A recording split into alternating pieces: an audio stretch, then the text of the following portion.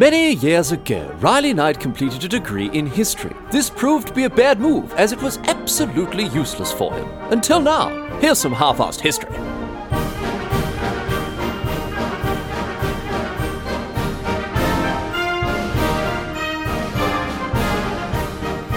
What's going on, mate? Great to have you along for some more half-assed history. This week on the agenda, we're going to be continuing our chat about Operation Pastorius, which, of course, those of you who tuned in last week will remember was an attempt that was made by Nazi Germany to invade or send in saboteurs to the United States of America at the height of the Second World War.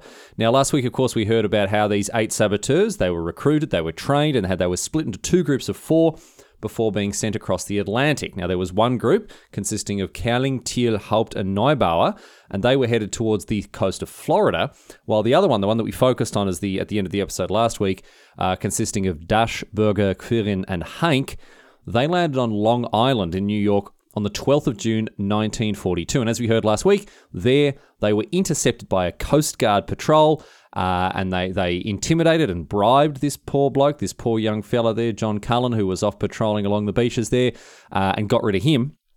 And they returned. They saw the escape of the U-boat, all that sort of stuff. You can go back and listen last week. I mean, you should listen. It's not generally a great idea to jump into a podcast episode for the first time that says a part 2, but whatever, you do you.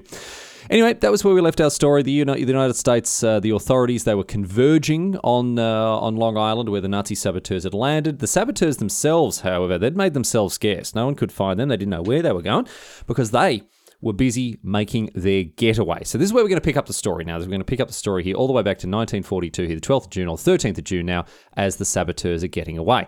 They'd crept away from the beach and headed off towards the main road. This is the main road that heads all the way out to Montauk, right at the top left, top right. So I guess we should just use cardinal directions like a normal human. The northeast of Long Island there, like that. They reached this main road, and unlike I think I mentioned this last week. Unlike what Long Island looks like today, especially the Hamptons, obviously very well known part of a sort of very wealthy area from what I understand, wasn't like that at all. Wasn't very well developed. There was a lot of scrub, a lot of bush, a lot of just grass and trees and whatever else there like that. So they weren't creeping through a residential neighborhood. I think it's probably important to point out. So they creep away to this main road. They follow it off to the small town of Amagansett. And there they boarded a train towards New York City just before 7 o'clock in the morning. Now, but when they arrive at the train station, by the way, in Amagansett, they're still, they're sort of in these sandy, dirty clothes. One of them is still in bathers. One of them's still in his togs there. And so as they, sort of turn up, get this first train, left at I think 7 in the morning or something like that, the station master's looking at these weird blokes come in, with their funny accents and odd clothing.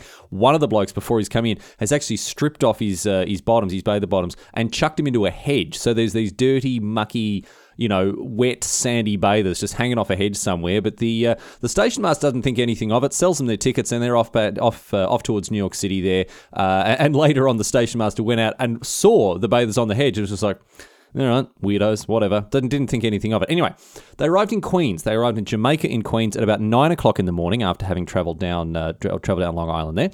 And they immediately split up into 2 pairs. Hank and Quirin went off in one direction, and Dasch and Berger went off in the other.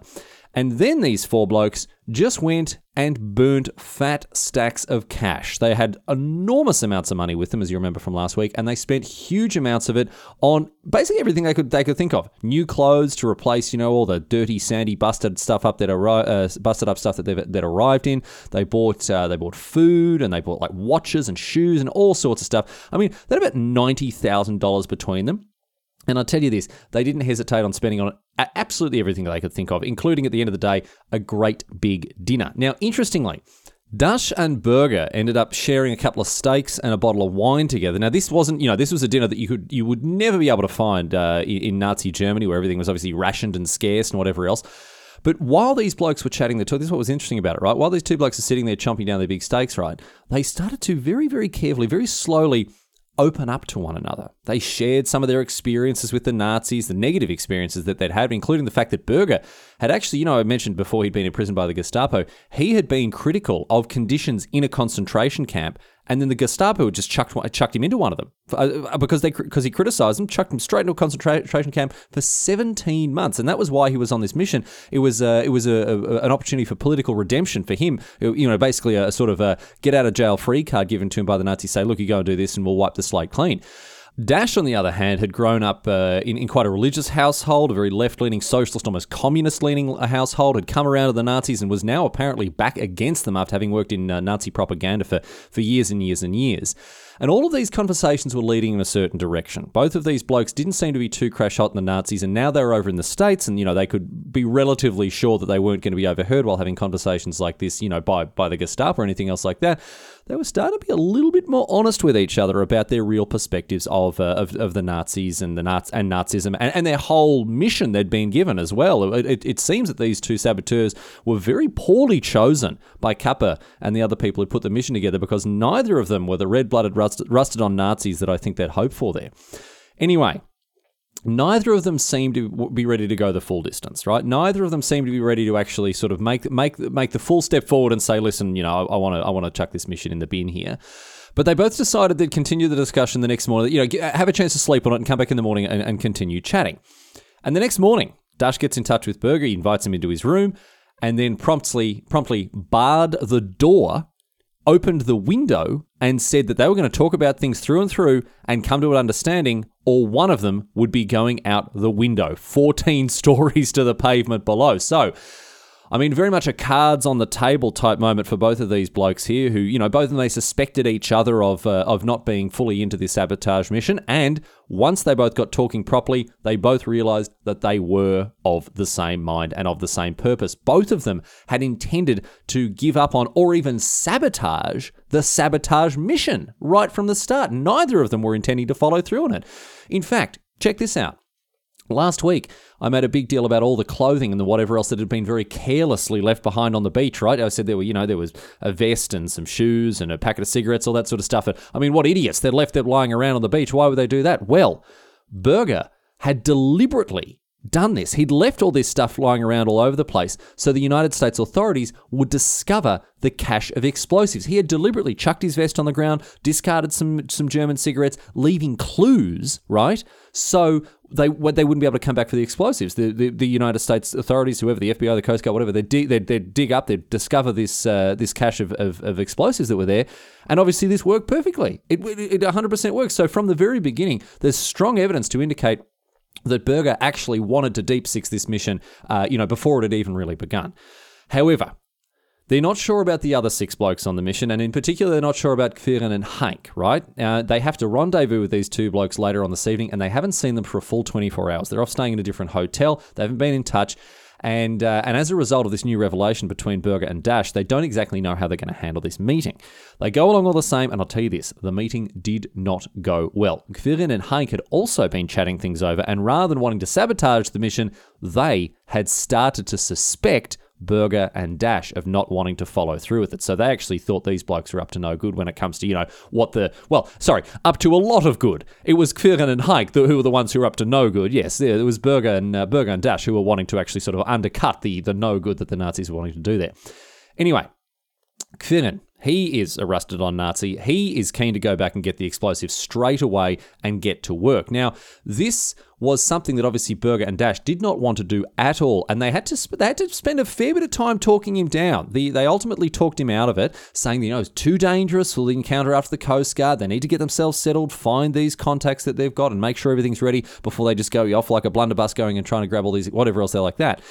And this, obviously they managed to talk Quirin down, but they didn't manage to allay his suspicion all that much. There was still a lot of suspicion, a lot of hostility between the 2 pairs here. And so when Berger and Dash returned to their hotel, they decided they actually had to do something about this, because otherwise it was going to emerge very quickly that they were the quote-unquote traitors in the group there like that. So they decided to call the FBI and hand themselves in. They decided to call the FBI, turn themselves in like this, and explain exactly what had happened.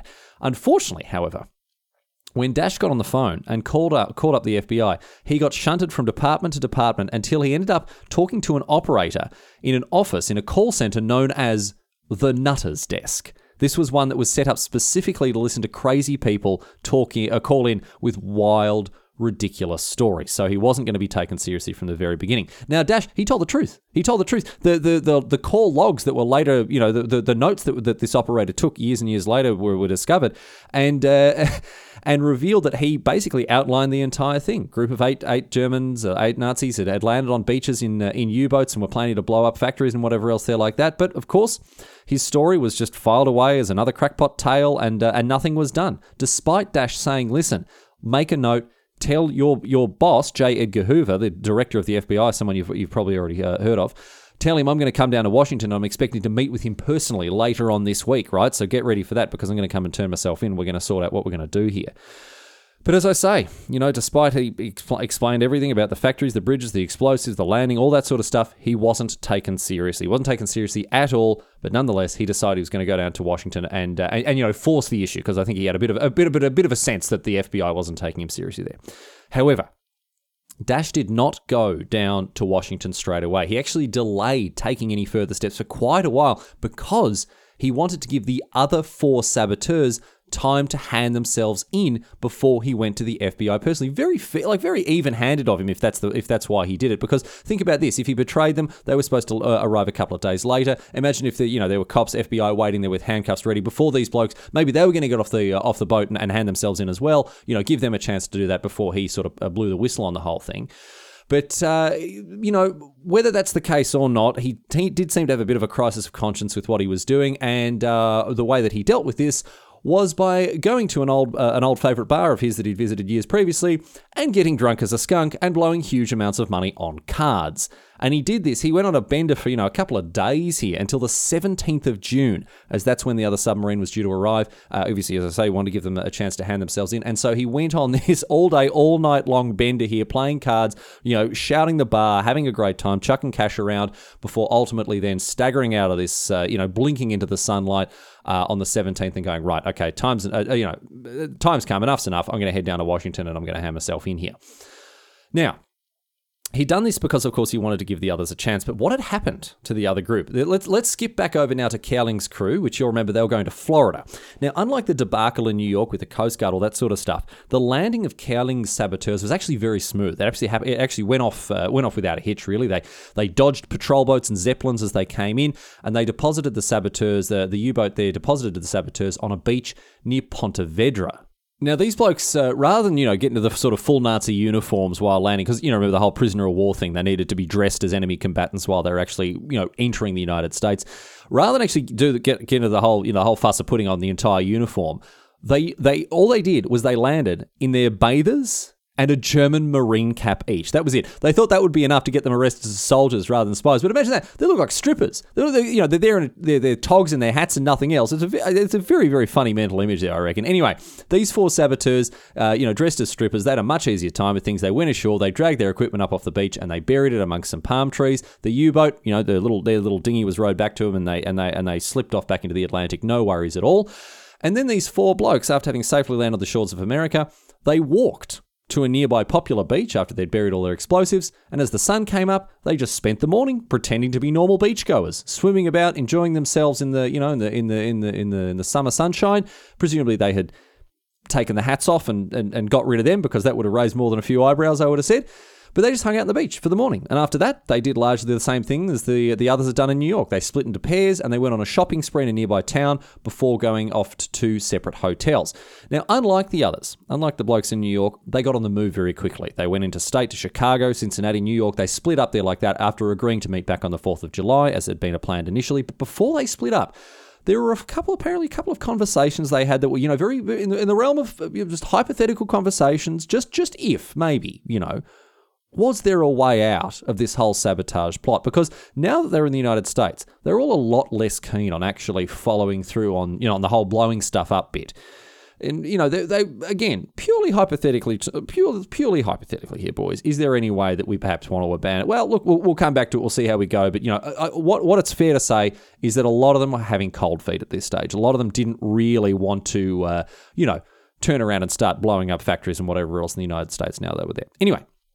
Haupt went off to Chicago, I should say. He was the younger bloke who had grown up there. You remember that bloke who liked his, he liked his parties, liked his girls, whatever else.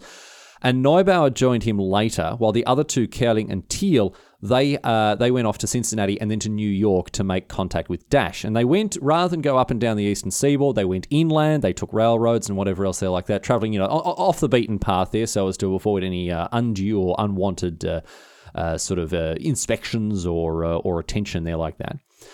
But as I say, Cowling and Teal, they were heading to New York ultimately to make contact with Dash. But back up north, of course, you remember what Dash is about to do. He has finally gone to Washington. He traveled from New York to Washington to meet with the FBI. He got the train down, and after attempting to meet with Hoover, the director, so going right to the top, he tried to at least, try to meet with Hoover, he was shunted off again 3 or 4 times before finally being offered a meeting with a bloke in charge of anti-sabotage efforts. Now, this bloke, his name was Agent Dwayne L. Traynor. And he'd heard a whisper or two about the affair on Long Island. Stuff had reached back to him from the Coast Guard and the FBI that had been working there like that. And so he thought, well, this will be interesting. I'll hear this bloke's story, even if he's a nutter. Maybe there's something to it. And obviously, it turns out there was a lot to it, right? So he brings Dash in and lets him tell his story. Dash gave a long and expansive confession telling the FBI more or less his entire life story. It was all written down. They had typists come in, stenographers, whatever else come in. There were 4 of them working in shifts as this bloke gave a 274-page confession, right? This bloke, Dash was a bit of an insufferable talker. He liked to talk a lot, and that really came to bear as he was giving this sort of this statement to the FBI, because 274 pages, he wasn't mucking about. But in this confession, as you might imagine, it gave the FBI more or less every detail you could think of, right? Including, what was going on in New York, where the explosives had been buried, what was happening in Florida, the plans, all that sort of stuff, where they were going to meet, how they were going to meet. I will say Dash did leave out a couple of important details that he claimed he couldn't remember, but were very clearly designed to keep him around. He didn't want to give him everything, so he said, I can't remember exactly where we're meeting in Cincinnati, or can't remember exactly whatever else like that. So, they wouldn't just sort of, lock him in a dungeon and forget about him. So that was clever from Dash to make sure never make yourself expendable. Good advice there. Never make yourself expendable. But after having confessed to all this stuff, after having told the FBI what was going on, especially in New York, the FBI immediately put Berger under surveillance. They were able to find him. Dash knew exactly which hotel he was staying in, planning to use him to get to Hike and Kvirin because they couldn't find them, right? They weren't at the hotel that they had said they had gone to. So clearly they were suspicious enough of Dash to actually have changed hotels and sort of break with the story they'd given him, right? And for good reason, because he ultimately obviously went off and sang like a canary. But following Berger ended up doing the job there. It worked like a charm because Berger, he had taken the other 2 out the night before for a night on the town. He'd actually gone to go and get them as pissed as chooks there to keep their attention off of Dash, right? So he'd gone and tried to, show them a good time, whatever else they like that. And then, of course, they'd slept off the hangovers. And as soon as this happened, as soon as they got up and about, the three of them, they met up once again, right? And Berger was there trying to think of excuses about how he could say where Dash was and what he was doing, that sort of stuff. But he didn't have to, because this is when the FBI swooped in and arrested all 3. Now, Hike and Kvirin, after they were arrested, they attempted to hold out. They attempted to sort of, they weren't going to give him any information. They weren't going to tell him anything else like that. But Berger, apparently, when they burst into the room and arrested him, he looked relieved. He was glad. He was like, oh, where were you, blokes? I was worried you weren't going to come. So he looked actually very happy to have been arrested. And he was very cooperative indeed. He went along with the FBI in their questions and basically just, told them everything that they asked. So he was the model prisoner. But Kvirin and Hike, they weren't giving up anything for the time being. But back in Washington, Traynor, he's patiently putting up with Dash. He's primping him and pampering him as he continued to spill more and more details about the sabotage operation. He's taking him out for dinner. He's putting up in a nice hotel, all that sort of stuff, under the very strict supervision of FBI agents the entire time. He had G-men surrounding him at all times. He was a prisoner. He just didn't realize he was a prisoner. They'd drive, very generous, drive him back to the hotel. Oh no, we'll be here in the morning when you're ready to, that sort of stuff there like that. But he was at this stage a prisoner. He just didn't realize it because Traynor, again, softly catchy monkey. He was very, very clever. He realized that the best way to appease Dash and get the most out of him was to, pander to his ego there. So that was very clever. There's clever stuff from Dash. Anyway, Trainer got the names of the other saboteurs out of him, as well as the contacts that they'd organised to meet with in the United States. This is some of the stuff that I was saying that Dash was holding out on him. And then the FBI, they sent off agents to trail these contacts, and armed with the descriptions of the other saboteurs, they were ordered to make arrests as soon as possible. So they went to these American-based contacts they had, and then basically just tailed them, hoping and waiting for these saboteurs to finally make contact. And this worked. Curling was the first to be arrested. He had been in touch with one of the contacts, a bloke whose name was Lena, and Lena had agreed to mediate a meeting between Curling and his wife, who he'd married an American years and years before. He hadn't seen her for years, and Curling had agreed to meet her, with Lena there sort of acting as a third party. But Curling never made it to the meeting. He never made it to the meeting as he left a bar to go and meet her. The FBI picked him up off the street and drove off with him, and she was left there, stood up. After all these years, like, oh, your husband's back in town after so long. He smuggled himself in on a German U-boat to come and see you, and then, never turned out up. This actually proved to be a very good thing for her, ultimately, because a lot of, as the net kind of closed around these saboteurs, a lot of the people who were associated with them were also implicated, and the fact that she never even met him after he came back ended up being a very good sort of legal obstacle for her later on when it came to the prosecution of their contacts and associates. Anyway, Teal was also picked up. He'd actually been with Curling. The two of them had been traveling together, and he was the next to get nabbed. He'd been at the same bar, and he was arrested as he left a little bit later on. Obviously, once again, he's drunk as a skunk, and he's picked up and barreled into an FBI car, and that's the end of him. Cowling and Teal, they were interrogated all night, but they refused to give the FBI anything. They held out like no one else did there like that, although according to Cowling, the G-man who was interrogating will also beat him up, so, maybe a little bit of prisoner mistreatment there, but whatever. Any way it goes, Cowling and Teal interrogated very, very, very intensely indeed, but they didn't give anything up for quite a while. And in the meantime, over in Chicago, the FBI are also tracking down the contacts there, and they tracked down Haupt's uncle. He was one of the contacts that they'd gotten from Dash, and that finding Haupt's uncle soon led them to Haupt. Haupt had actually seemed to try to get his life back together in Chicago. He was, very, very glad to be back. He'd visited old friends, registered for the draft, and by all accounts, he didn't really know what to do about the whole sabotage business. He seemed to want to settle back into his old life in Chicago before, he'd fled to Mexico and Japan, and then later on back to Germany there. He even proposed to his old girlfriend, who apparently accepted. So, he really didn't look to have his heart in the whole sabotage operation there. But that didn't matter because the FBI found him. They didn't arrest him straight away, interestingly. They'd obviously arrested Cowling and Teal and whatever else there like that, but they were ready. They were very ready to arrest Haupt and add his name to the list, but they didn't. They didn't nab him because they hoped that Haupt would lead them to Neubauer, the final remaining saboteur. They wanted to get him as well. And this was a very sensible line of thinking. Haupt and Neubauer had been hanging out a fair bit. They'd even gone to see a film about, this was quite funny, in Chicago they'd been hanging out. They'd gone and seen a film. They'd gone and seen a film called The 49th Parallel, or in the United States it was called The Invasion, and it was a film about Nazi saboteurs trying to invade North America. It was about more of a raiding party, I guess. It was about a Nazi raiding party that had snuck into Canada via submarine, so it was eerily similar to their own story, and they'd gone to sort of, maybe have a bit of a laugh about it, enjoy it, whatever else they're like that, but it threw them for a loop. I don't want to spoil this. I don't want to spoil the film, The 49th Parallel, in case you end up watching it, but I mean, the good guys win, and, the Nazis are caught by Laurence Olivier and whatever else, which only made Haupt and Neubauer all the more nervous about the whole situation here, especially Neubauer, who is getting increasingly paranoid by the day. Anyway, Haupt, with the FBI trailing him, he is cutting about Chicago. He's mainly trying to find ways to dodge the draft. He was registered for it, of course. If you didn't register for it, you'd be in big trouble. But now he's trying to find a way out of it. One of the ways he did this, he bought nitroglycerin pills that make you seem like you've got a heart condition. You can get back then you get 100 of them for 39 cents, which is an absolute bargain. And he looked into other ways as well, including being ordained as a minister, which was $100, which is not so cheap. So maybe it was the old nitroglycerin pills. But eventually, however, the FBI, after tailing him for quite a number of days, they actually get impatient. He hasn't led them to Neubauer, and eventually they just decide they want this whole thing over with, and they're not going to wait for them to make their next meeting. So they arrested Haupt, who told the FBI that he'd been planning to turn himself in and betray the other saboteurs.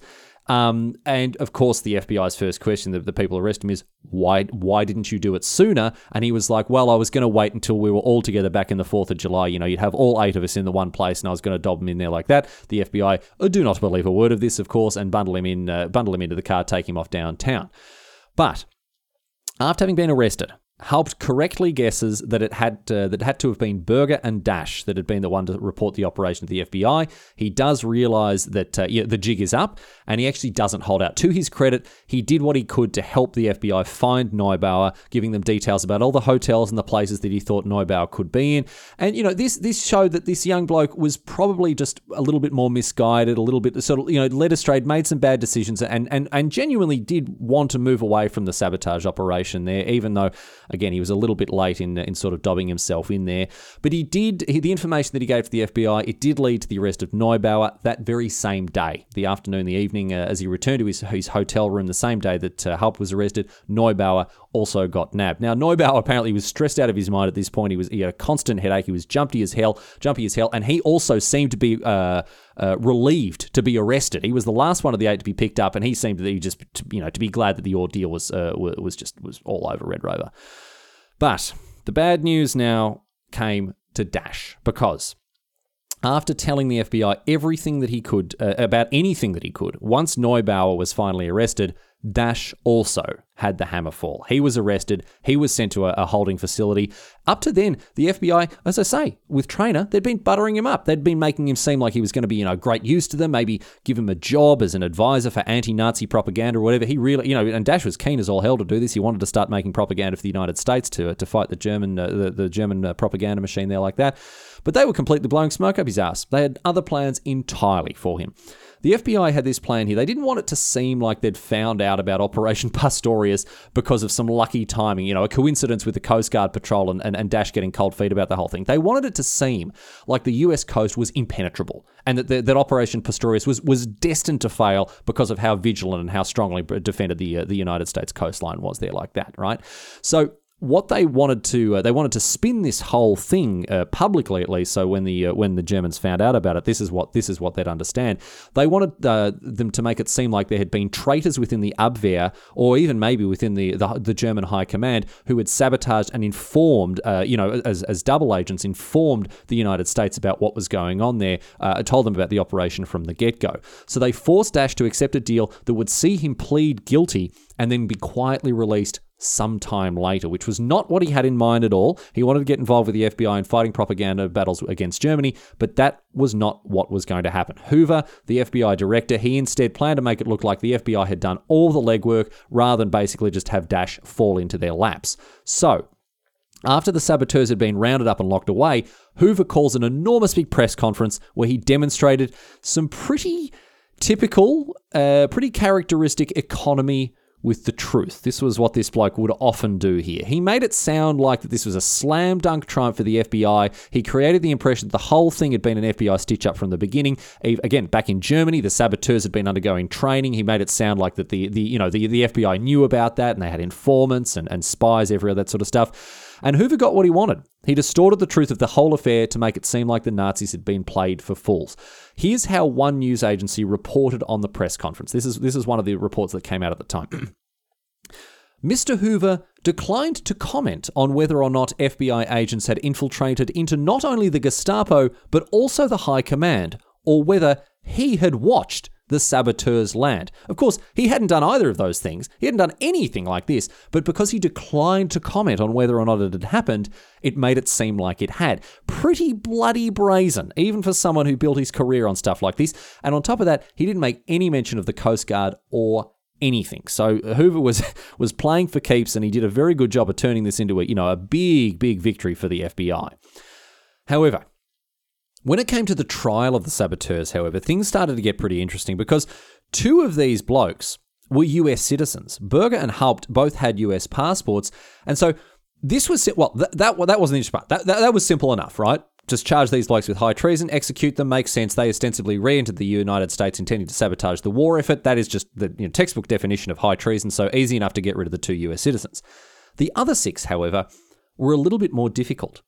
Were they acting as civilians, or as military personnel. This was difficult to properly ascertain because on the one hand, they had entered the country as a hostile invading force in military uniform, even if it was only a hat, which, is in line with the rules of war. On the other, they hadn't actually done anything that remotely resembled actual sabotage, and they hadn't taken anything that could be properly called a military action once inside the US properly. So, were they to be tried as civilians in a regular criminal court, or as military, which would take place, in a court-martial, which would obviously mean a very, very, very different set of circumstances for the prisoners involved. Now, President Roosevelt, he personally involved himself to see that they were charged and tried in a military court rather than a civilian court, because in a civilian court, they faced, right, this was going to be the penalty if they were tried as criminals in a civilian court. They faced 2 years in prison and a fine for conspiracy to commit a crime against the United States. Because after all, if you go to a shop and you buy a gun and don't kill anyone with it, you can't be charged with murder, right? You can be charged with conspiracy or intent or whatever. I'm not a lawyer. I don't know what it is, but you haven't killed anyone, so you're not a murderer. And it was the same with these. How could these blokes be charged with, with espionage or with sabotage or anything else like that? They didn't do anything. They just came into the country intending to do it. So 2 years in prison would be all that these 6 non-US citizens would get. So Roosevelt was determined to see them tried in a military court, tried as enemy combatants where they could be charged with breaking the rules of war by discarding uniforms and acting with hostile intent whilst dressed as civilian, which is contrary to the rules of war. It's so odd to think that this whole thing just came down to what they were wearing, but that is how it went.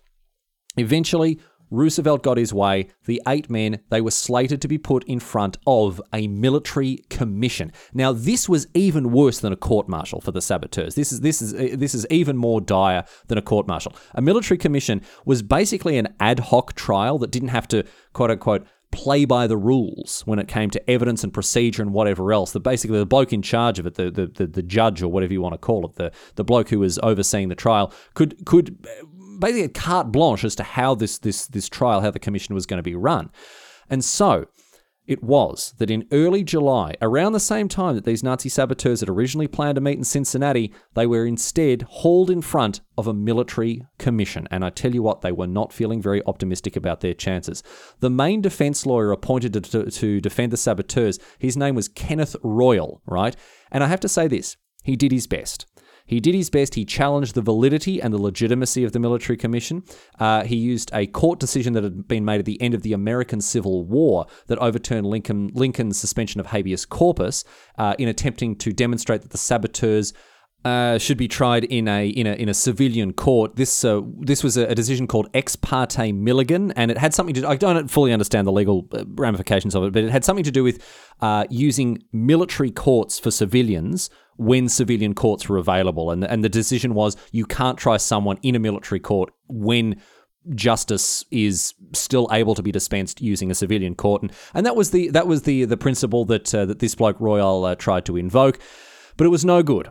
Because his challenge to the legitimacy of the military commission, it was chucked out on its ear, and the trial got underway all the same. Now, one of the star witnesses, a little bit of a cameo appearance here, was John Cullen, the Coast Guard patrolman. He pointed out Dash as the man who threatened him on the beach. He remembered this. He remembered his hairstyle. He remembered his voice, and he remembered the very very full on altercation that he had with this bloke when he threatened to kill him. And the evidence and the testimony piled up, and given the military commission's approach to the admissibility of evidence, i.e. everything was admissible, the whole thing, it honestly seemed like a bit of a fait accompli at this point, because the saboteurs, they were all given their chance to tell their side of the story, and it was then that both Dash and Berger did everything they could to make it clear that they had tried to blow the whistle on the whole thing, and definitely had, very much come with the intention of sabotaging the sabotage operation there like that. But things looked very grim for these 8 blokes, very grim indeed, especially for the 6 who hadn't turned themselves in here. Now, even the military commission, they couldn't ignore the fact that Dash and Berger had handed themselves in. It was very clear that they'd given themselves up there.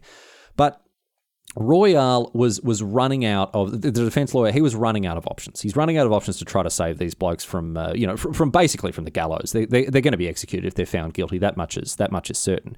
And you sort of think, well, why is he trying so hard? These guys are literal Nazis. Like, why is he trying to defend them? But it was this bloke, it was his, I mean, he did his job.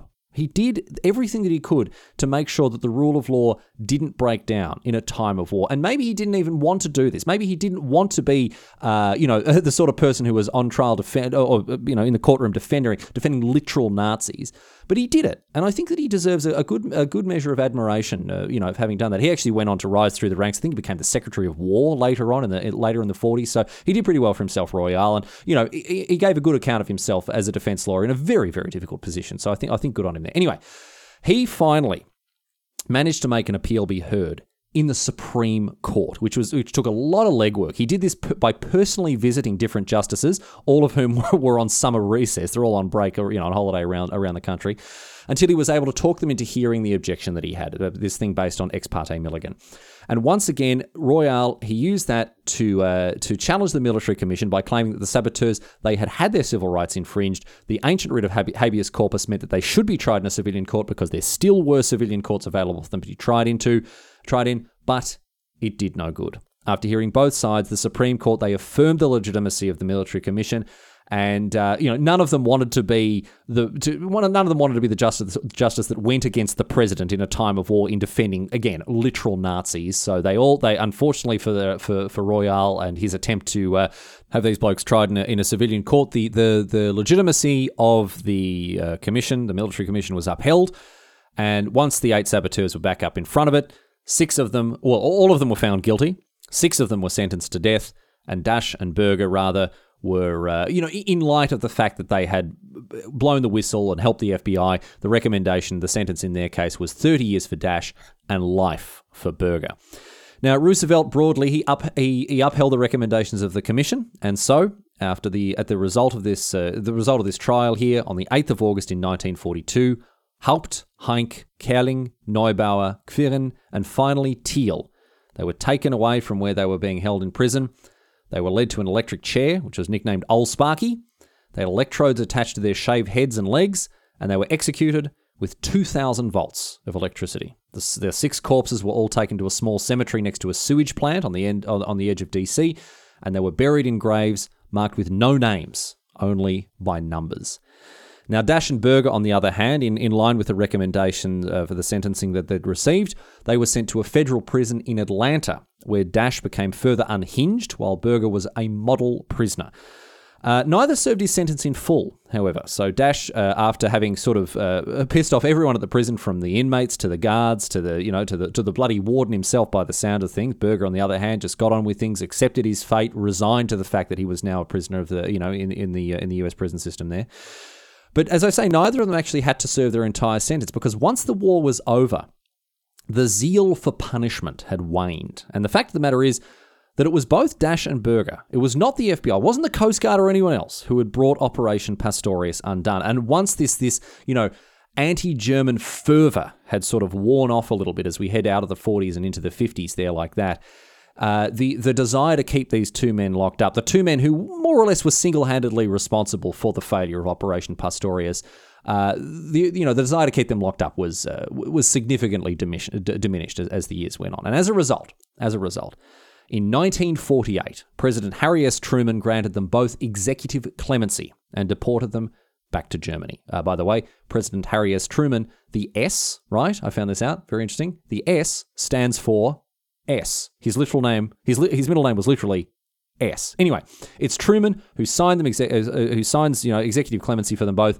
and they're sent back off to Germany, and they arrive in Stuttgart, in what would then later become West Germany. But it was not a happy homecoming return for either of these blokes here, because despite the fact that, the Nazis had lost the war, despite the fact that there was obviously a huge process of denazification going on in Germany at this stage here like that, these blokes were seen as traitors. They were seen as, having sold their other mates up the river, and all their compatriots back in Germany, they shunned them. They were treated as pariahs, basically, for having given up the other saboteurs. Berger struggled to find his feet. He was in perpetual poverty for years. His past came back to haunt him as, people found out who he was and what he'd done. He lost jobs. He faced, as I say, pariahdom for what he'd done in the United States. And Dash, he fled to the east. He hoped that this time he would be able to exploit his story for propaganda once again, but this time with the Russians.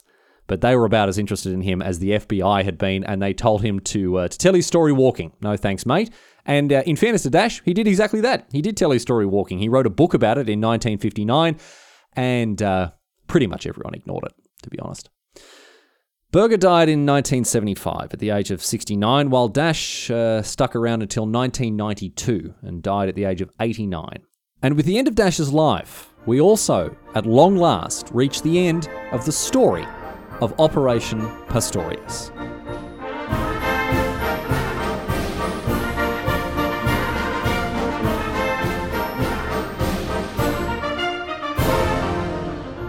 But that's it. That's all she wrote today, sports fans. That, at long last, is the story of Operation Pastorius. I went very, very deep on this one. It was supposed to just be an easy breezy 1 week story, but we uncovered a couple extra details. So I hope you enjoyed it. I don't know how people feel about the 2-part episodes. They don't traditionally do as well when it comes to the numbers, but if people like them, I'll keep doing. If you have a strong feeling one way or another, please let me know. I'm always keen to hear from people.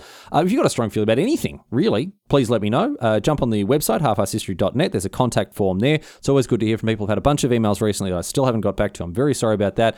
But I do read all of them, and I add all of the topics that are sent into my list. So I'll be having a look at that in the coming weeks as I write out some more episodes.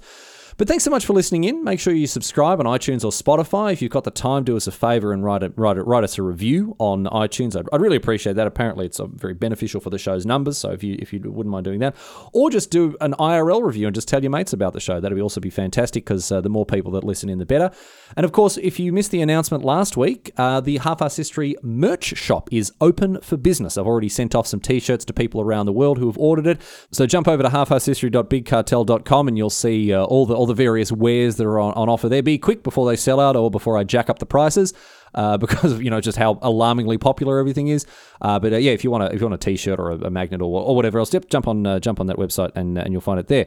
Finally, a special thank you goes to all the Patreon people supporting this show, all of my supporters on Patreon who chuck me money every month, and I can't say how much I appreciate it. If you want to join their exalted ranks, head over to patreon.com/halfarsedhistory. Range of benefits there. Of course, one of them being that many of these patrons will not only be listening to this episode ahead of time when it comes out a couple of days early, they'll also be listening to it unedited if they so choose, with all the burps and the farts and the mistakes and the bad pronunciation, everything left in. So if that's something that interests you, head over there and you can sign up today. Anyway, that's enough boring nonsense. We're going to close out the show as usual with the usual question posed on Reddit. This one comes from Reddit historian Pose_Ting. And Pose Ting wants to know, why did Hitler kill himself instead of just going to the Lost and Found when he lost World War II?